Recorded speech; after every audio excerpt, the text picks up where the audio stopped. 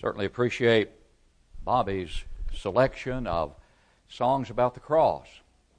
We have been in a brief series of lessons on Sunday morning, this to be the final one, on the theme of the cross, specifically the magnitude of the cross. It is immeasurable when we contemplate the cross and the magnitude of it, the power of the cross. We began this series by looking at its meaning and just simply using the word cross to see the compassion there, the letter C, the redemption that is available through the cross, the oneness that is achieved of all men through the sacrifice that was made there, the salvation ultimately that is ours, made possible by the cross, and then finally we looked at the separation that is demanded by the cross, because we are to separate ourselves from this world in the sense of being unlike the world any longer and like the next world. Then we talked about the motivation of the cross, the supreme motivation being the love that was manifested there, and the depth and breadth of that love is difficult for the finite mind to fully comprehend, and yet we need to constantly be comprehending it and responding to it. We love Him, John wrote, because He first loved us, 1 John 4:19. And in that lesson we talked about the fact that we are drawn to the cross. Remember John 12:32, Jesus said, "And if I am lifted up from the earth, I will draw all peoples to myself." He didn't say I'll drive people to serve me. I'll draw people to serve me by being lifted up on Calvary and with everything that is involved in that sacrifice, as we have sung in these beautiful hymns this morning. We're drawn to the cross. But then we suggested we're drained at the cross. Drained of self and filled with the Savior. And then we are driven from the cross by that love that was manifested there. Forgetting those things that are behind and reaching forward to the things which are ahead, Paul wrote in Philippians 3:13 and 14. Being crucified with Christ, Paul elsewhere wrote. No longer I who live, but Christ lives in me. And the life which I now live in the flesh, I live by faith in the Son of God, who what, Paul? Who loved me and gave Himself for me. The motivation of the cross is the supreme motivation of love that should characterize each one of us who have responded to that love. But today we conclude our thoughts by thinking about the metamorphosis of the cross. From caterpillars to butterflies. Is that up there? Nothing's there. Okay, Martin, there's nothing on the screen, brother.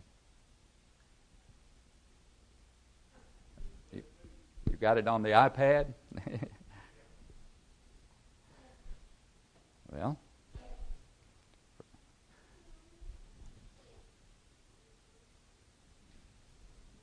I guess we are without it.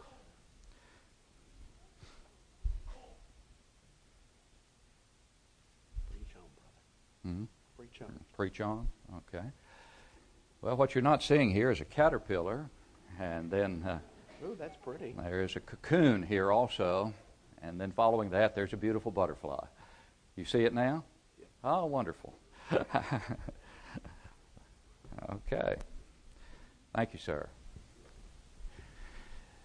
From caterpillars to butterflies, the metamorphosis of the cross, the complete change that the cross is to bring about in our lives. And our key passage is Romans 12:1 and 2, and Paul's admonition there.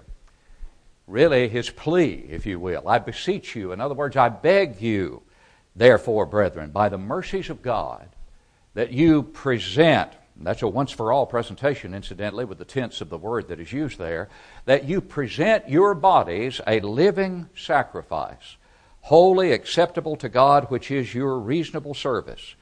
And do not be conformed to this world, but be transformed. There's our word metamorphosis. Be transformed by the renewing of your mind, that you may prove what is that good and acceptable and perfect will of God.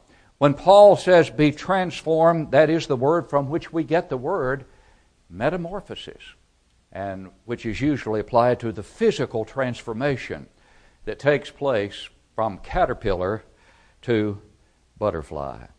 But as we look at the metamorphosis of the cross this morning, we're going to see three specific changes, three specific transformations that take place in those who truly have come to Calvary and who have seen everything that needs to be seen at Calvary and have gone away from Calvary, as it were, responding and being transformed, renewing their mind from cares to caring, from doubts to daring, and finally, from selfishness to sharing.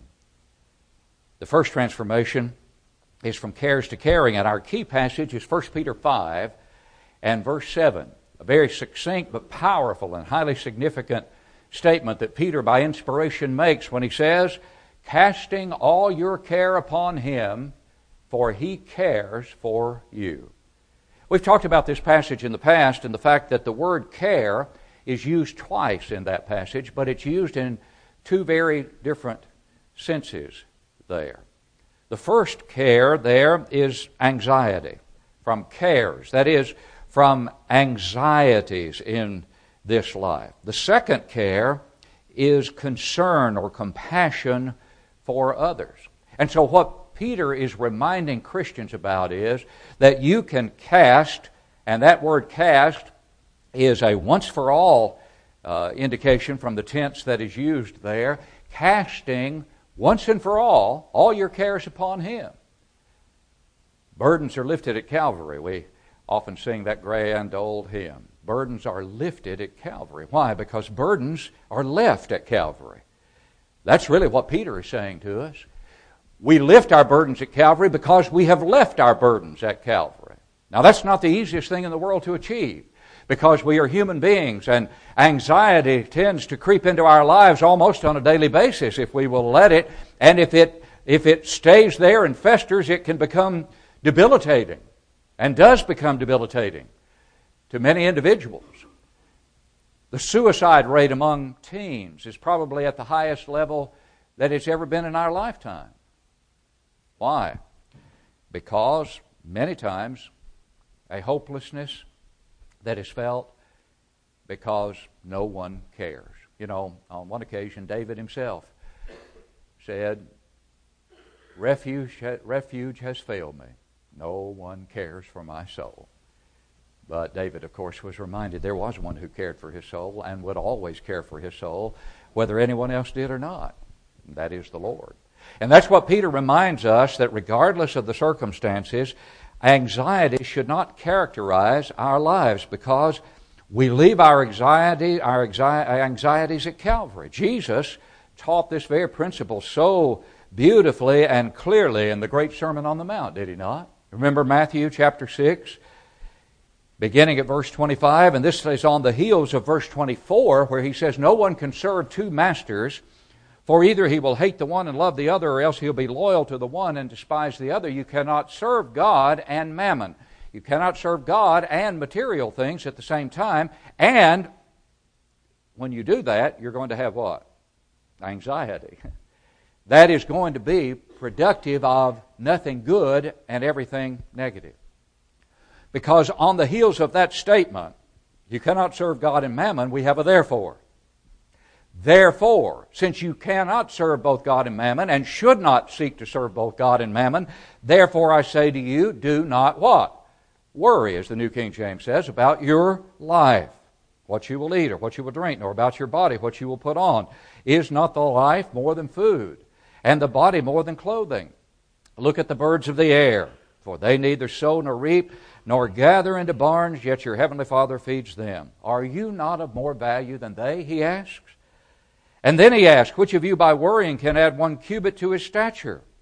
So why do you worry about clothing? Consider the lilies of the field, how they grow. They neither toil nor spin. And yet I say to you that even Solomon in all his glory was not arrayed like one of these. Now, he says, if God so clothes the grass of the field, which today is, and tomorrow is thrown into the oven, will he not much more clothe you, O you of little faith? Therefore do not worry, saying, what shall we eat, or what shall we drink, or what shall we wear? For after all these things the Gentiles seek. Those out here in the world, not the Christian, but those out in the world seek these things. And then he adds, for your heavenly Father knows that you need all these things. Here it is, but seek first the kingdom of God and His righteousness, and all these things shall be added to you. Yes, Jesus did some powerful teaching on the subject of anxiety, worry, and not always an easy thing to follow, as we said, because of our human nature. But that's the point. Metamorphosis, transformation, a renewing of the mind occurs. And with that, a peace of mind, a peace that surpasses all understanding, and a joy that is unspeakable. We can't really describe it. And that joy is always there despite the adversities that come, that inner peace and that foundational joy in the Lord is there for us to fall back on.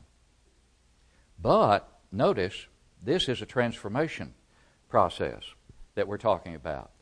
And the complete transformation process is not concluded with from cares to no cares. That's not the complete transformation. Yes, indeed, that's a partial achievement of what Jesus teaches and what the New Testament teaches. In other words, we're to rid ourselves of those needless anxieties. We can be concerned, and we must be concerned in many ways about many things and about others and about ourselves. But anxiety is a different animal. But it's not a transformation from cares to no cares. The complete transformation is from cares to caring. In other words, that's the complete transformation process. It's not enough to relieve yourself of anxiety and just not care about anything or anyone. You've got to move fully to the full caring state. We've mentioned before that there are really three stages of Christian growth. You remember them? Please help me is the initial stage of Christian growth for the one who has just become a child of God. He is or she is a babe in Christ. Peter reminds us of that when he says, as newborn babes, having put aside all these things that are negative, the sins that characterized you, now then, as newborn babes, as new Christians, desire the sincere or pure milk of the Word, that you may grow thereby. And so when you become a Christian, the growth process begins. And the process is from a babe to one who no longer has to say, as a babe, please help me. I need more encouragement. I'm just a babe. Help me to stand on my own 2 feet. You progress as you feed upon the Word of God, as Peter admonishes. And you reach that point where you say, I can help myself. I can help myself. I still love the input and appreciate the encouragement of my brothers and sisters in Christ, but you don't have to be as concerned about me as perhaps you once had to be, because I have applied myself to growing in the Lord and in His grace and in His knowledge, 2 Peter 3:18. And so now I can stand on my own 2 spiritual feet to a greater extent. Never a time when we don't need one another, obviously, or the Lord. But there is a maturation process that the Bible makes abundantly clear should occur. Remember what the Hebrews writer wrote to those in Hebrews 5:12-14, when the time has come that you ought to be teachers, you have need that someone teach you again the very first principles of the oracles of God, and have become those who need what? Milk and not solid food. The rebuke is clear. And implied in the rebuke is the growth that should have been occurring. But the second stage of Christian growth, I can help myself, is not the final stage. The final stage of Christian growth and development is, now let me help you. Please help me, stage 1. I can help myself more, stage 2. But now, stage 3, let me help you. That's the transformation from cares to caring. And that's where the greatest joy is experienced in the Christian life. By caring and manifesting that care and the compassion for others by our actions and by our words. From cares to caring. That's the complete transformation. But then we look at the second area of transformation, and that is from doubts to daring. From doubts to daring. Doubt is associated at times with fear. And fear can cause us to doubt. We read about an occasion such as that in Matthew chapter 14. In Matthew chapter 14, when the storm arose in the fourth watch of the night on the Sea of Galilee, Jesus went to the disciples walking on the sea. And you remember when the disciples saw him walking on the sea, they were troubled, saying, "It is a ghost." And they cried out for fear. But immediately Jesus spoke to them, saying, "Be of good cheer, it is I, do not be afraid." This is where Peter answers and says, "Lord, if it is you, command me to come to you on the water." So he said, "Come." And when Peter had come down out of the boat, he walked on the water to go to Jesus. But here's verse 30. But when he saw that the wind was boisterous, he was afraid, and beginning to sink, he cried out, saying, "Lord, save me." And immediately Jesus stretched out his hand and caught him and said to him, "O you of little faith, why did you doubt?" Why did you doubt? And when they got into the boat, the wind ceased. Peter was doing fine as long as he focused on the Lord. But in verse 30, as we just read, when he saw, and the indication there in the word saw is he kept looking at, not that he casually glanced and saw that the situation was pretty scary, but he kept noticing that, is the idea here. He concentrated on the storm around him rather than upon the Savior before him. And as a result, he began to sink, and we'll do the same every time. When we concentrate on the storms of life and on the surroundings, and we don't focus on the Savior, then we can begin to doubt. When we allow circumstances, wherever they develop in our families, in the family of God, wherever they may be, if we allow those circumstances that are negative to cause us to lose our focus on the Lord, then we will begin to sink. We've got to keep our eyes on Jesus. And so that brings to mind the question, what are you looking at? Where are we looking? Where are we looking here at White Oak? Where are we looking in terms of the future of the congregation here? What is the outlook? What is our focus? What is our attitude? It's very important that we not allow anything, fear or any other factor, to cause us to waver. Peter wavered because of fear. He had, in the word that is used there, a double standing. He didn't know which way to go. He lost his focus and lost that faith that he had when he first got out of that boat and was doing just fine. And he began to have it watered down, so to speak, by looking at the waters around him. And since he didn't know which way to go or where to stand, he just sank. He just sank. And so doubt can be associated with fear. But if you look on over at Matthew 21, at verse 21, it can be truly a lack of faith. A lack of faith, not necessarily associated with fear, but simply a lack of faith. And that was the case with these disciples in Matthew chapter 21 and verse 21. He, seeing a fig tree, going back to verse 19, by the road, he came to it and found nothing on it but leaves, and said to it, "Let no fruit grow on you ever again." Grow on you ever again. Immediately the fig tree withered away, and when the disciples saw it, they marveled, saying, "How did the fig tree wither away so soon?" So Jesus answered and said to them, "Assuredly I say to you, if you have faith and do not doubt, you will not only do what was done to the fig tree, but also if you say to this mountain, be removed and be cast into the sea, it will be done. And whatever things you ask in prayer, believing, you will receive."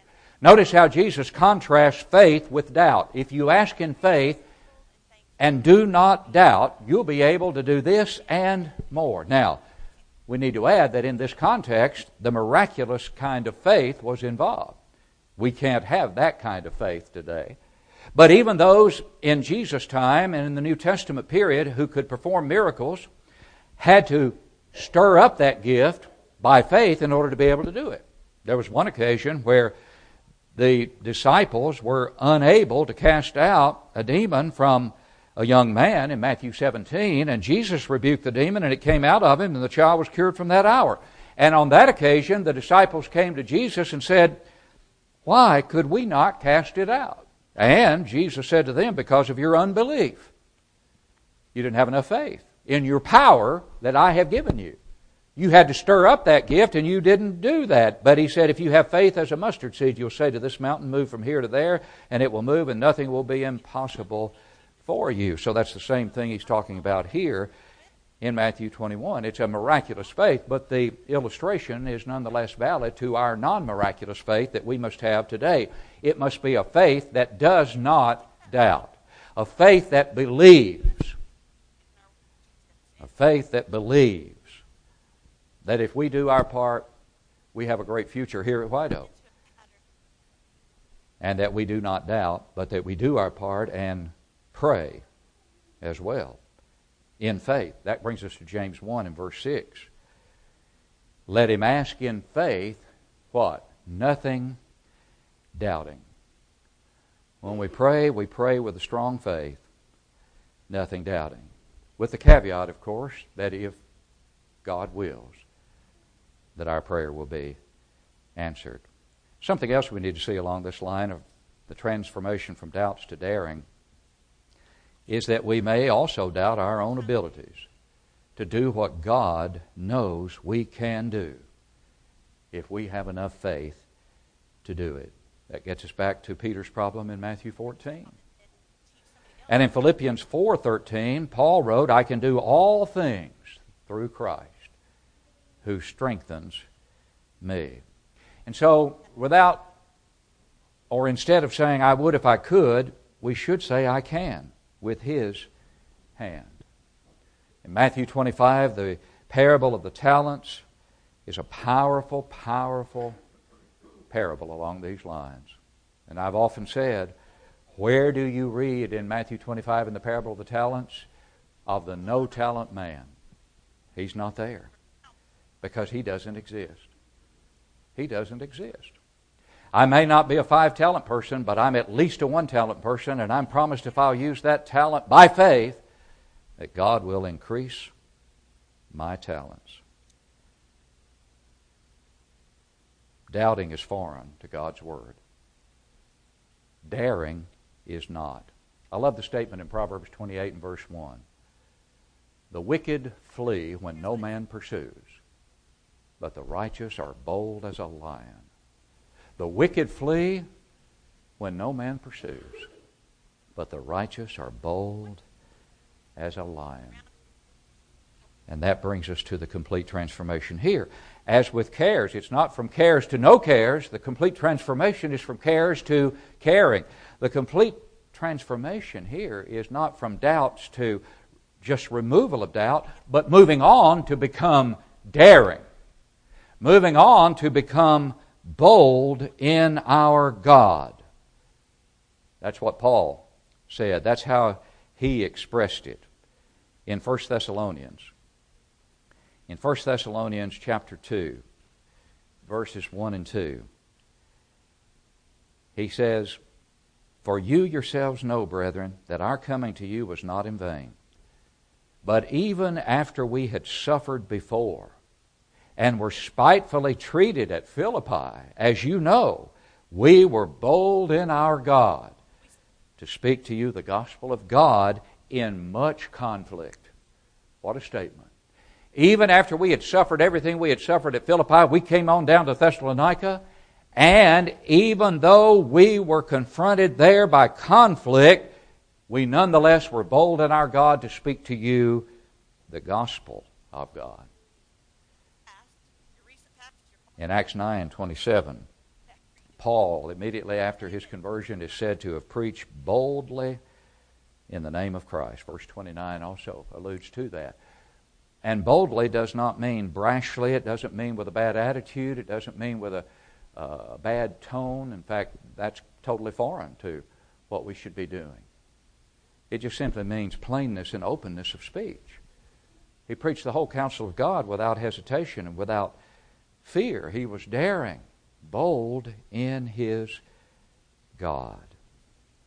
And what kind of results will we see when we are bold or daring in our God? We'll see souls reached. We'll see churches grow. We'll see talents used by more people who are willing to launch out and use their talents, and therefore there will be more work that will be done. Hebrews 13 and verse 6, so that we may boldly say, God is my helper. I will not fear. What can man do to me? What can man do to me? Well, Jesus in Matthew 10:28 said he can do this to you. He can kill you. He can kill your body, but he cannot destroy your soul if you don't let him. So I have nothing to fear from man. Faith drives away fear and replaces it with confidence and courage. And yes, with caring, with compassion. From doubts to daring, as well as from cares to caring. But finally, from selfishness to sharing. I like the Hebrews writer's expression of this in Hebrews 13, 15 and 16, where he writes, therefore by him let us continually offer the sacrifice of praise to God. That is the fruit of our lips, giving thanks to his name. But then he adds, but do not forget to do good and to share, for with such sacrifices God is well pleased. God is well pleased with sharing. God is greatly displeased with selfishness. But you know, man has been habitually selfish. You go back to Cain and Abel. And after Cain had killed his brother and God confronted him and said, where is your brother? He said what? I don't know. Am I my brother's keeper? Well, that's the mantra that is prevalent in the mindset of a great many people in our world today. Am I my brother's keeper? The attitude that prevails today is, I am my keeper. And I'm going to take care of me. You can take care of you. That's the dominant mindset. Today, people refuse to help those in need, and we have become, tragically, a nation of victims, with blame being distributed to anyone and everyone except those who need to accept the blame. And so, that was not characteristic of the early Christians, was it? Go back and read with me a very familiar text that follows on the heels of some 3,000 souls hearing and obeying the gospel for the first time. And in Acts 2:41 beginning, those who gladly received his word were baptized, and that day about 3,000 souls were added to them. And they continued steadfastly in the apostles' doctrine and fellowship, and in the breaking of bread and in prayers. Then fear, that is reverential fear, came upon every soul, and many wonders and signs were done through the apostles. Now all who believed were together and had all things in common, and sold their possessions and goods and divided them among all as anyone had need. So continuing daily with one accord in the temple and breaking bread from house to house, they ate their food with gladness and simplicity of heart, praising God and having favor with all the people. The Lord added to the church daily those who were being saved. They had truly dethroned self and enthroned the Savior. And we're to do the same, and in so doing, we are to share what? Our material blessings? Absolutely.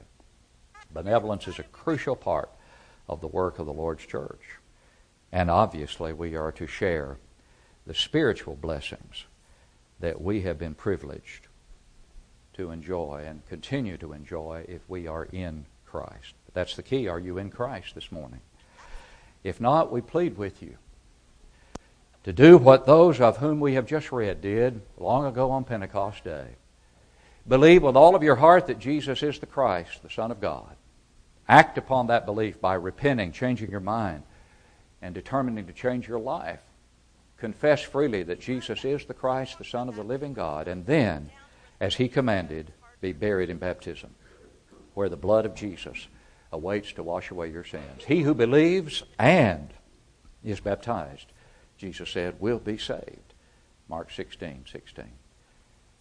And if you know this morning that whereas you once understood and appreciated and even underwent that transformation, that metamorphosis, that you have lost that determination, lost that zeal, lost that love, and that has been manifested in your lack of dedication and service to the Lord, and it's known in a way that should cause you to repent publicly and ask us to pray with you and for you to the God who loves you and who will forgive you, then we plead with you to come and do that. If not, if it's a private matter and you just simply look at your heart and say, I need to improve, and I will, and all of us need to constantly examine ourselves to see whether we are in the faith, 2 Corinthians 13, verse 5.